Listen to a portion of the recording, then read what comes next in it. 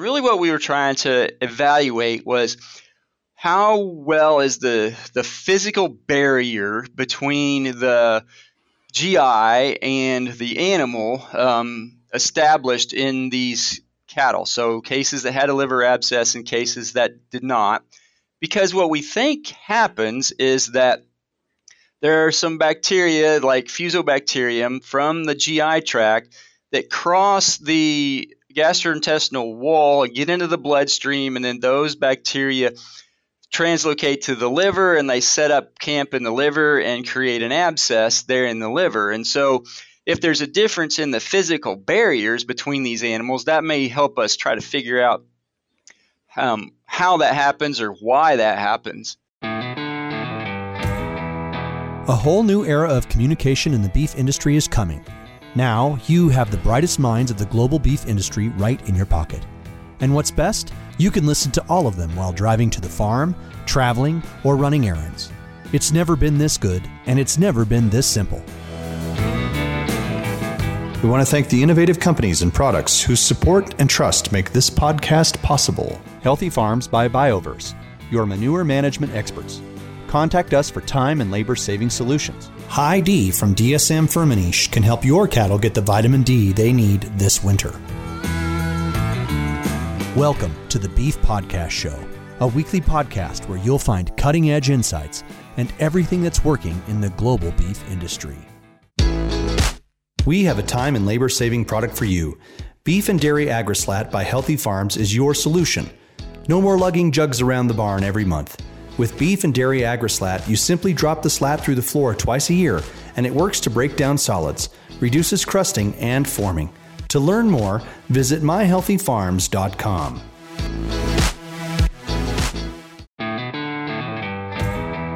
Welcome, everyone, to another episode of the Beef Podcast Show. My name is Dr. Stephanie Hansen, and I'm a feedlot nutritionist at Iowa State University.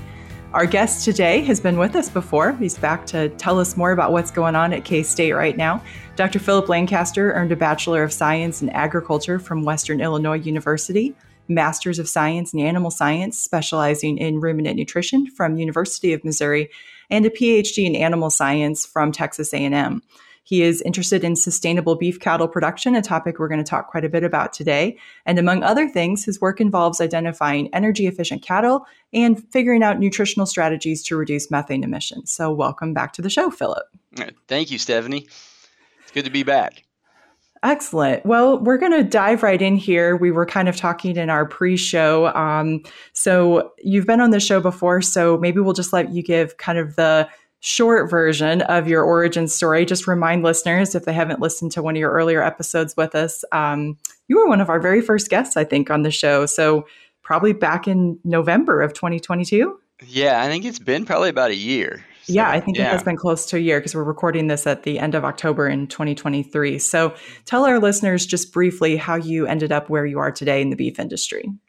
Well, I mean, I grew up on a farm in Illinois and just liked agriculture. And during my undergrad, I always thought beef cattle was the most interesting, and I just kind of liked nutrition because just it was just interesting, all the different stuff you could feed beef cattle and that kind of stuff. And so I ended up working at a feed yard for a little bit, and then by interaction with the consulting nutritionist, ended up coming back to graduate school. Thought that's what I originally wanted to do. And then I got into academia and research, and I really like solving problems and figuring things out. And so I've stayed in academia and in the beef cattle world. Bounced around a little bit, been at several different universities across the country, but then landed here at K-State about 4 years ago, and have got a good program started and a good niche with a nutrition health interaction research program here in the vet school at K-State. Excellent. I think that's always one of the things from the outside looking in. It seems like K-State does really well facilitating that interaction between the vet school and the animal science folks there. Mm-hmm. Yeah, we have a pretty good collaboration. Excellent. Okay, so we were kind of talking in our pre-show. I was complaining really in our pre-show conversation about some of the work we've been doing with dairy beef calves lately, and just talking about some of the challenges and the struggles, and how do we help feedlot managers and nutritionists figure out the right way to feed these critters to keep them as healthy as possible. And I think that's going to be a great place to start our conversation today, Phillip. So I know this is something that your group has been focused on for the last few years. And I know lots of history of interest in things like liver abscesses there at K-State with folks like TG there. We've had him on the show before, a great episode.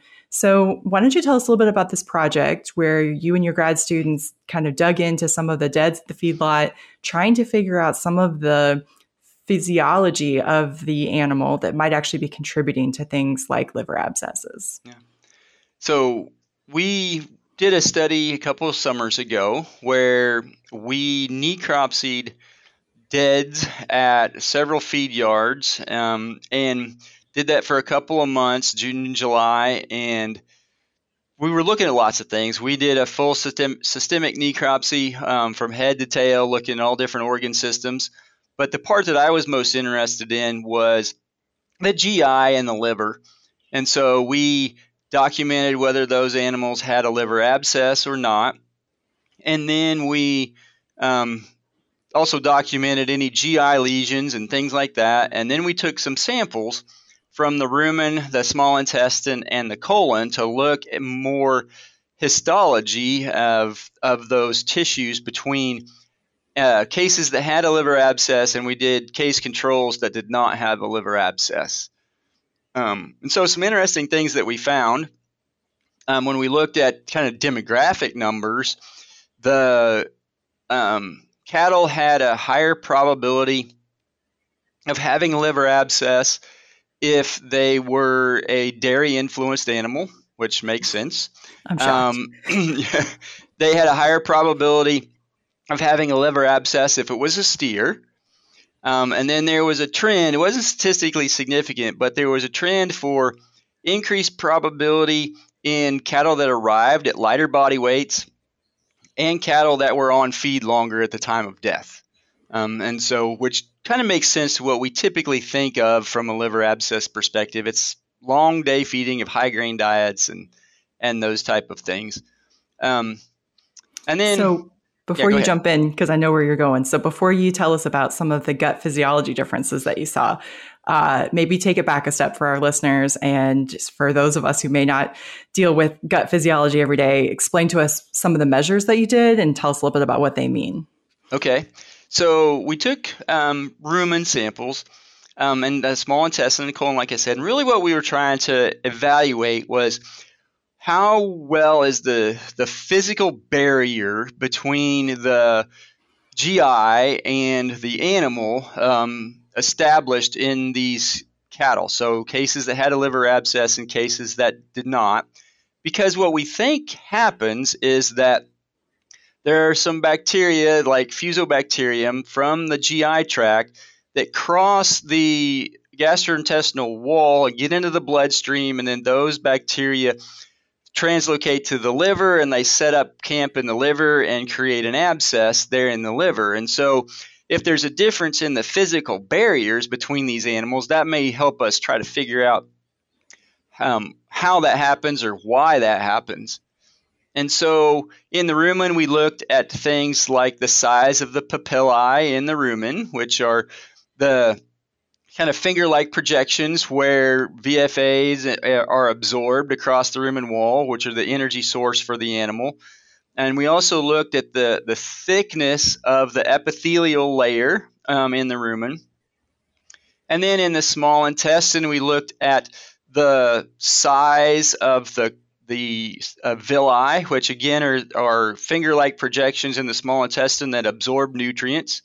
And then we looked at the size of the crypts, which the crypts are the part where the like immune cells are in the small intestine, where new epithelial cells are created and things like that. So they're like the regenerative part of the small intestine. And then in the colon, we looked at the thickness of the mucosa And then in both the colon and the small intestine, we looked at the percentage of goblet cells in those tissues. And goblet cells are the cells that produce mucus. And so the GI tract in the small intestine and colon is lined with mucus that is part of that physical barrier between the microbes in the gut and the animal. And so if that mucus layer is altered, that may then obviously affect the ability of that animal to keep pathogenic bacteria out. And so one of the interesting thing that we saw was really I guess not quite what I expected, was that everything tended to go the same direction, where the cases that had a liver abscess, they had smaller rumen papillae, they had thinner epithelial layer in the rumen, they had smaller villi in the small intestine and smaller crypts, they had fewer goblet cells in the small intestine and the colon. And not everything was statistically significant, but everything was trending the same direction, which was really unique in that we took lots of different measurements and everything is telling us kind of the same story, that there's a difference in the physical barrier of these cattle that have a liver abscess versus the ones that do not have a liver abscess. Yeah. So let me ask a couple of questions there real quick. So I think that's so interesting to think about. We've always thought about the rumen barrier as being one of the major players, right? So we think, oh, we got a calf that's on high grain for a long time. He's kind of burning out that rumen. He's causing sloughing of that rumen papillae. Like you said, we don't absorb as much VFAs. And now we're getting these bacteria that ship, from the rumen to the blood and end up in the liver. The question is, then we have this kind of like wussy single cell layer, right? When we think about the small intestine and even down into the colon. And I've always thought, gosh, it makes a lot more sense that the damage could potentially occur there than it would early on in the rumen. So tell me a little bit more about, like, physically, what did those rumens look like? So if you had a case where you were like, hey, this animal had an abscess, and then you got your case controls dead on the same day or whatever, died of bloat or something else that wasn't an abscess. Mm-hmm. Physically, besides just having those shorter papillae, did you see more scarring? Do you see differences in those rumen or not? Well, that was the interesting thing, too, is that we did not see there were some scars, but there were just not very many, and not the association between having an active lesion in the rumen or whatever, and whether that animal had a liver abscess or not, was not very strong at all. In fact, it wasn't statistically significant. And so that just raises a lot of questions to us. And there's been some other studies that kind of point to the same thing, that association is just not as strong as we would like it to be a causative mechanism. And so, like you said, and there are some groups around the country, I think, that are looking at small intestine and lower GI as possible sources of bacteria that are getting into the liver. Absolutely. I know that's work that like Lance Baumgart's group is doing, and I'm sure lots of others looking at basically hindgut acidosis instead of rumen acidosis, right? And what's the contribution there? So, okay, the mucus thing I think is really interesting as well. Have you dug into literature, or your grad students dug into the literature at all to see, is what would be the advantage to these animals of having less mucus, or why would potentially, dairy influenced animals, if you had more of those, why would they potentially have less mucus production in the GI tract? That's a good question, and I don't know. I don't know if it's so. One of the thought, is it a genetic thing where they that's just the nature of the beast, or is it maybe a G by E where when we put these animals on a high grain diet, they don't have the ability to say ramp up that mucus production or something to make that barrier stronger, as particularly like you said the hind gut, we have acidosis in the hind gut, then they don't have the ability to increase that mucus production to protect that epithelial layer, and then we have a situation where bacteria could get across the epithelium in the hind gut. And so I think there's a lot of questions related to that. some of the things I've been reading and trying to dig into more are things related to the microbiome in the gut. And there's some data that indicates that the microbiome can influence the physiology of the gut, the immune function in the gut, the mucus layers, or the amount and things like that. And so there's a crosstalk. So particularly like some studies where they created animals that were sterile. They took them away right at birth and didn't allow them to put, I don't remember exactly how, but anyway, they kind of kept that microflora from developing, and they are much more susceptible to disease, and they have differences in that gut physiology. And so that's kind of interesting. And I've been thinking, so let's take the dairy system versus our native beef system. We pull that calf away from the dam right at birth, and so there's no transfer of gut microflora from the dam to the calf like we have in a beef system. And so the increased prevalence of liver abscess in these dairy beef animals, is that partly because the rumen microflora is different? And so then is there some way that we could manipulate that microflora to make it stronger, more similar to a native beef animal? There's all kinds of questions that have been coming to my mind, digging through things, trying to figure out why those animals might be different.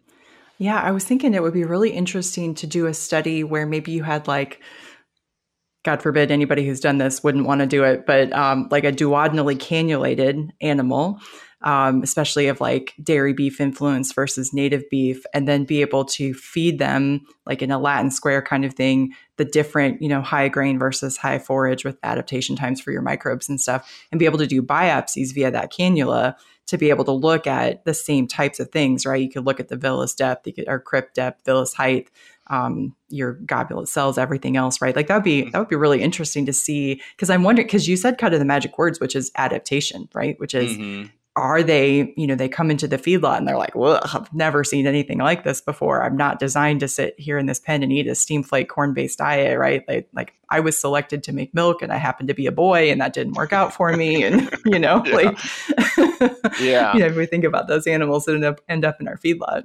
Yeah, no, that's a really cool idea, Stephanie. So I've had the idea of maybe duodenally cannulated, or some way of dosing starch just to the hindgut and avoid where you could separate the rumen versus hindgut effect. But I hadn't thought about taking a biopsy through the cannula. That would be pretty cool to be able to actually measure differences in the live animal that way. Yeah. And I love the idea of doing like a abomasal infusion, right? Like you're talking about to skip the rumen. I think that's cool. I'm pretty sure Terry Engel and some others at Colorado State have done duodenal biopsies through kind of a duodenal cannula to be able, they were looking at some mineral transporters and things like that in the intestine. But that would be super interesting to see how that differed. So it wouldn't surprise me at all that microbiome stuff would be different. We know that even though we might think of the rumen, for example, as one big homogeneous black box of bacteria, that's super not true. There's all these different microclimates that happen throughout there.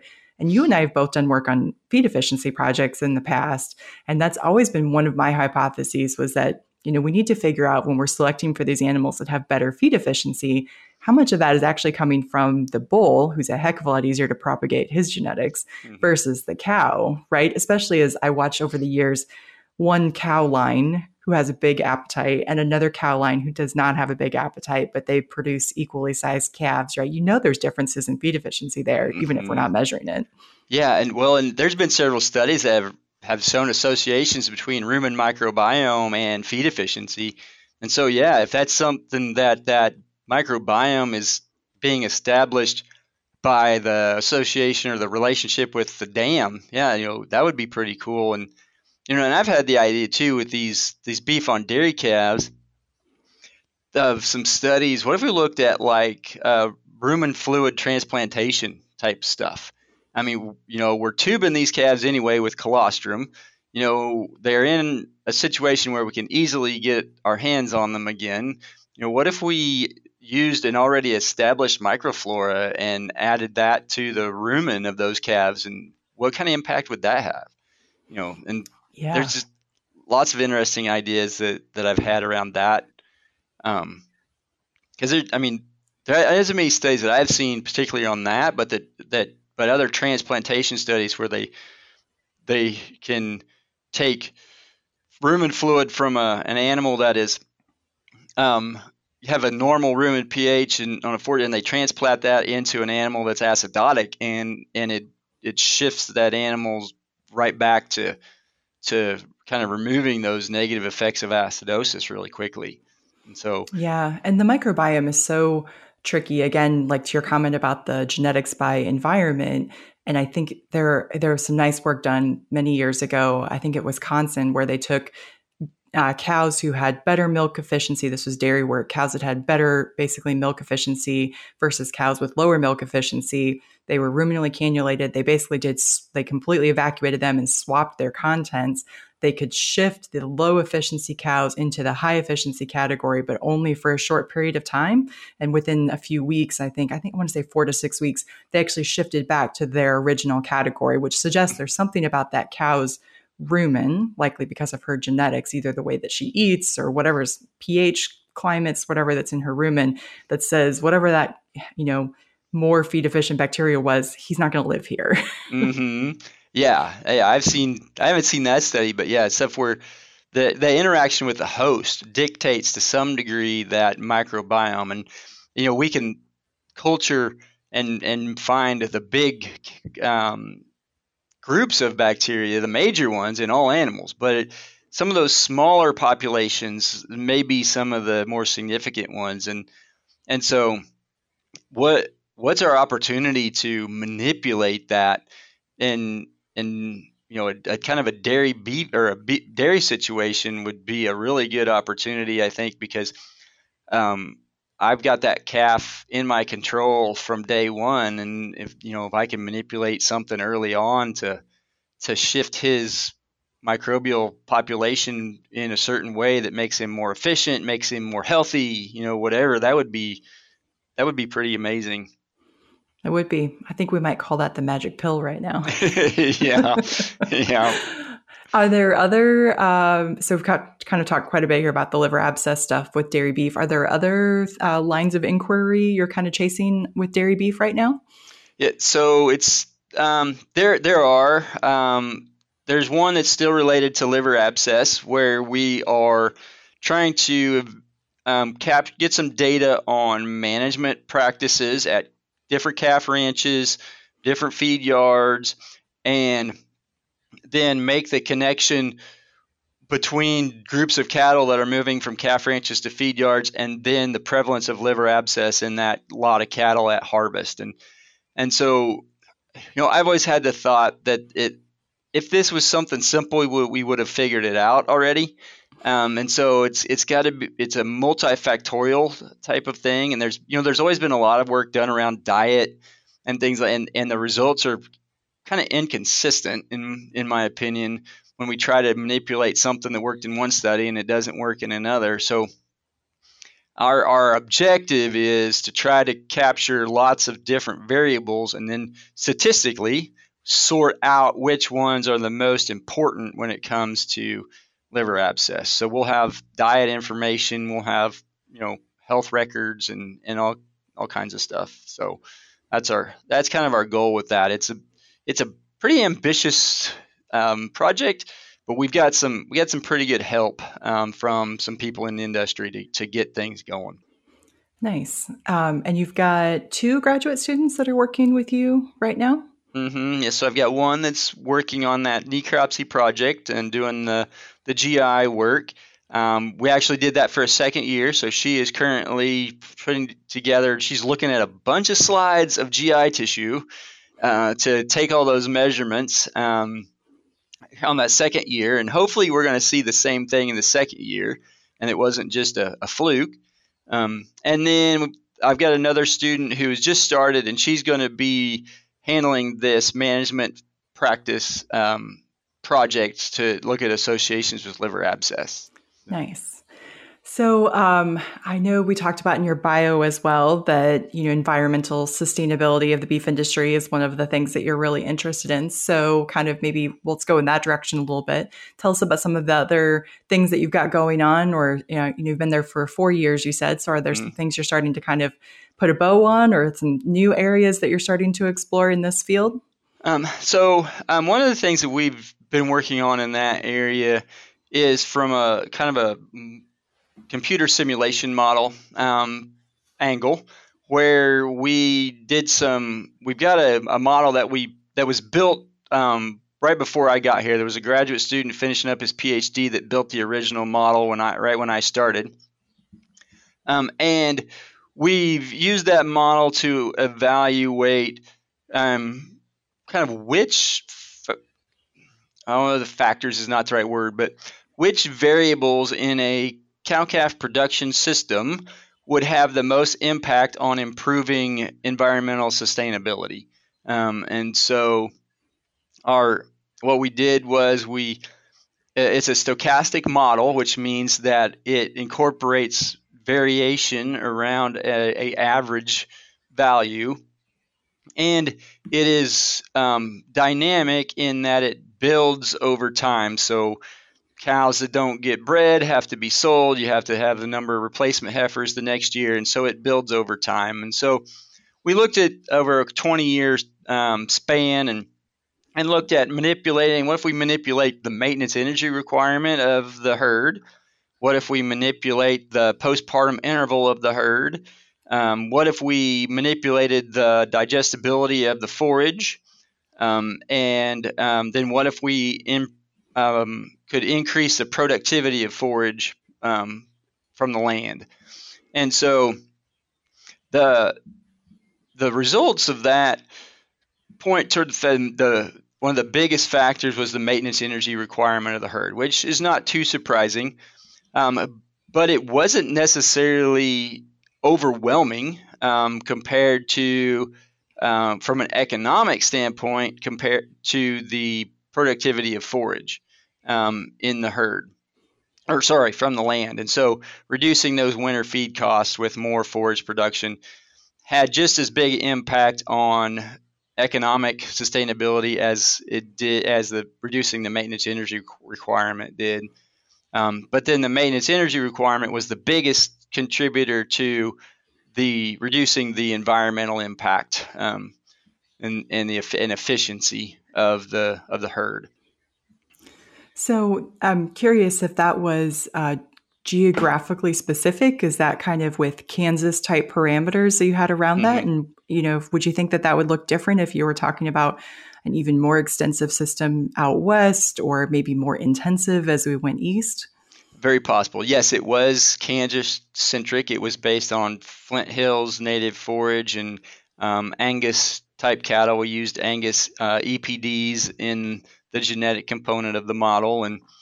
And so, yes, and so that would be interesting. That's one of the things that I've been wanting to do with that model and just haven't gotten to it yet. And we have a grant that we're to try to kind of do this same thing. But the study from the early 90s by Farrell and Jenkins, where they looked at the nutrition by genetic interaction, basically on cow efficiency. And so, we think that the genetic potential needs to be matched up with the nutritional environment of the climate and the region. And so, like you just said, it would be different types of animals as we go west in more extensive systems versus going east in more intensive, high nutritional environments. But it's difficult to find that optimum. What am I trying to get from a genetic standpoint? What size cow should that be? What should be the milk potential of that cow? And so I've been wanting to try to repeat that Farrell and Jenkins study with our simulation model and see if, I guess, one of two questions I have. do the NRC equations for growth and maintenance and stuff capture that G by E interaction, or does a certain type of animal always end up being the most efficient just because of the way we calculate things? And so then that tells me we're missing something about the biology. And then if it does work, then we have a tool I think that could be very useful from an extension standpoint to help identify the right genetics for the right production environment. Okay, so here's the question, and you work with systems more than I do, so you probably have a better understanding of this than me. When I think about the idea of saying, okay, we're going to make a change to a system or make a recommendation to a system, I hear everything you're saying. Try to get a cow who doesn't have to eat as much, try to maximize our forage production or optimize our forage production depending on our situation, and try to match those things. Mm-hmm. But how do we also take into account that if we end up selecting for a bunch of small cows that don't have big appetites, her sons are going to be like that. And when they come into my feedlot, they've now got to be on feed for an extra 30 plus days or something like that, or they don't have the intake drive. So maybe we lose quality grade as a part of that. I don't know. I'm just throwing out ideas. Mm-hmm. How do we make sure that we look at the cow system and say, well, maybe we don't really want to discount this cow system if it means that there's a shorter feedlot system that comes after it, right? Because that's where we tend to get a lot of the societal pressures, right? Why are these cattle in confinement? Why are you harvesting corn to feed these animals, even though we do it to decrease all their energy costs, just exactly like you just talked about? Yeah. No, that's a very good question, Stephanie,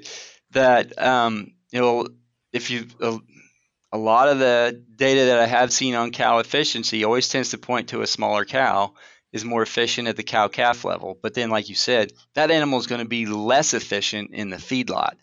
And so how do we find that balance? And I think some of that may be the way we handle our genetic lines, and I don't know if, this is not necessarily a research question that I can solve.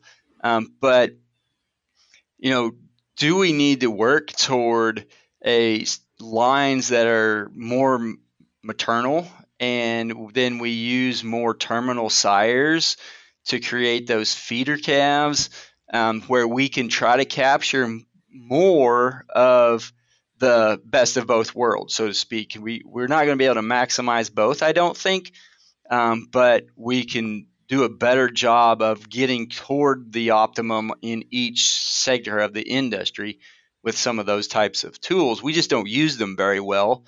And I don't know that we have, you think about across breed EPDs and some things like that, you got to have the right tools to make those genetic selections when we start crossing different breeds and different lines to get the right outcome. Absolutely. I've always loved the idea of terminal selection versus maternal, and also at the same time, totally recognize the logistical challenges of trying to do something like that. If you're a big, extensive ranch and you say, well, I've got, a 25% of my cows that are really the maternal genetics that I'd like to propagate. I'd really like to use things like sex semen. Well, that's silly. They're not AI in a lot of those cows anyway, because they don't have that opportunity. They're out grazing range or things like that. So, and it's not like they're going to necessarily have enough land base to say, well, only the maternal line goes here with that bull, and, the terminal line goes here. And so, I think it's one of the cool things that us as feedlot nutritionists and beef nutritionists can keep thinking about: what are the opportunities to continue to improve the efficiency of the system, but recognizing that it's a lot harder than it sounds. From a logistics standpoint. And for certain operations, it doesn't necessarily work all that well.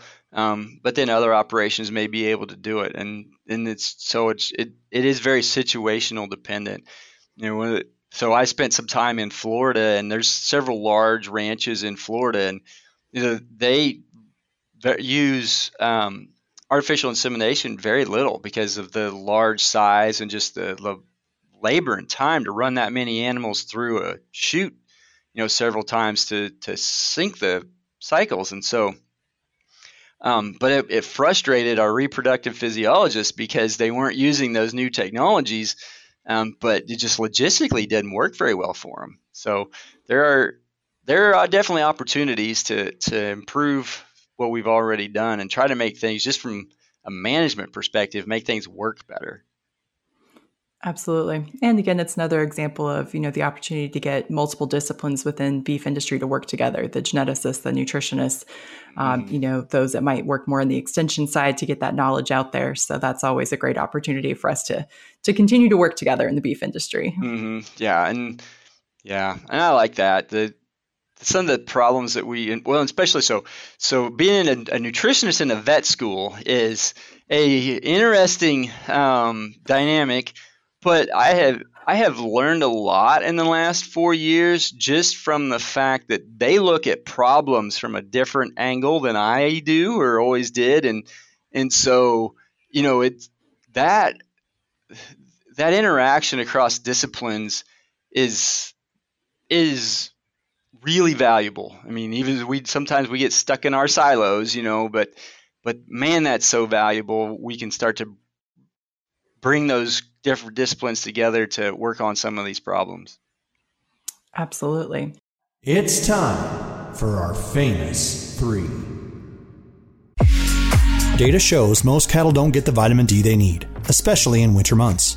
High D from DSM Firmenich can ensure your cattle get the recommended vitamin D level to support bone strength, help immunity, and improve performance. Visit dsm.com/HY-D to learn more.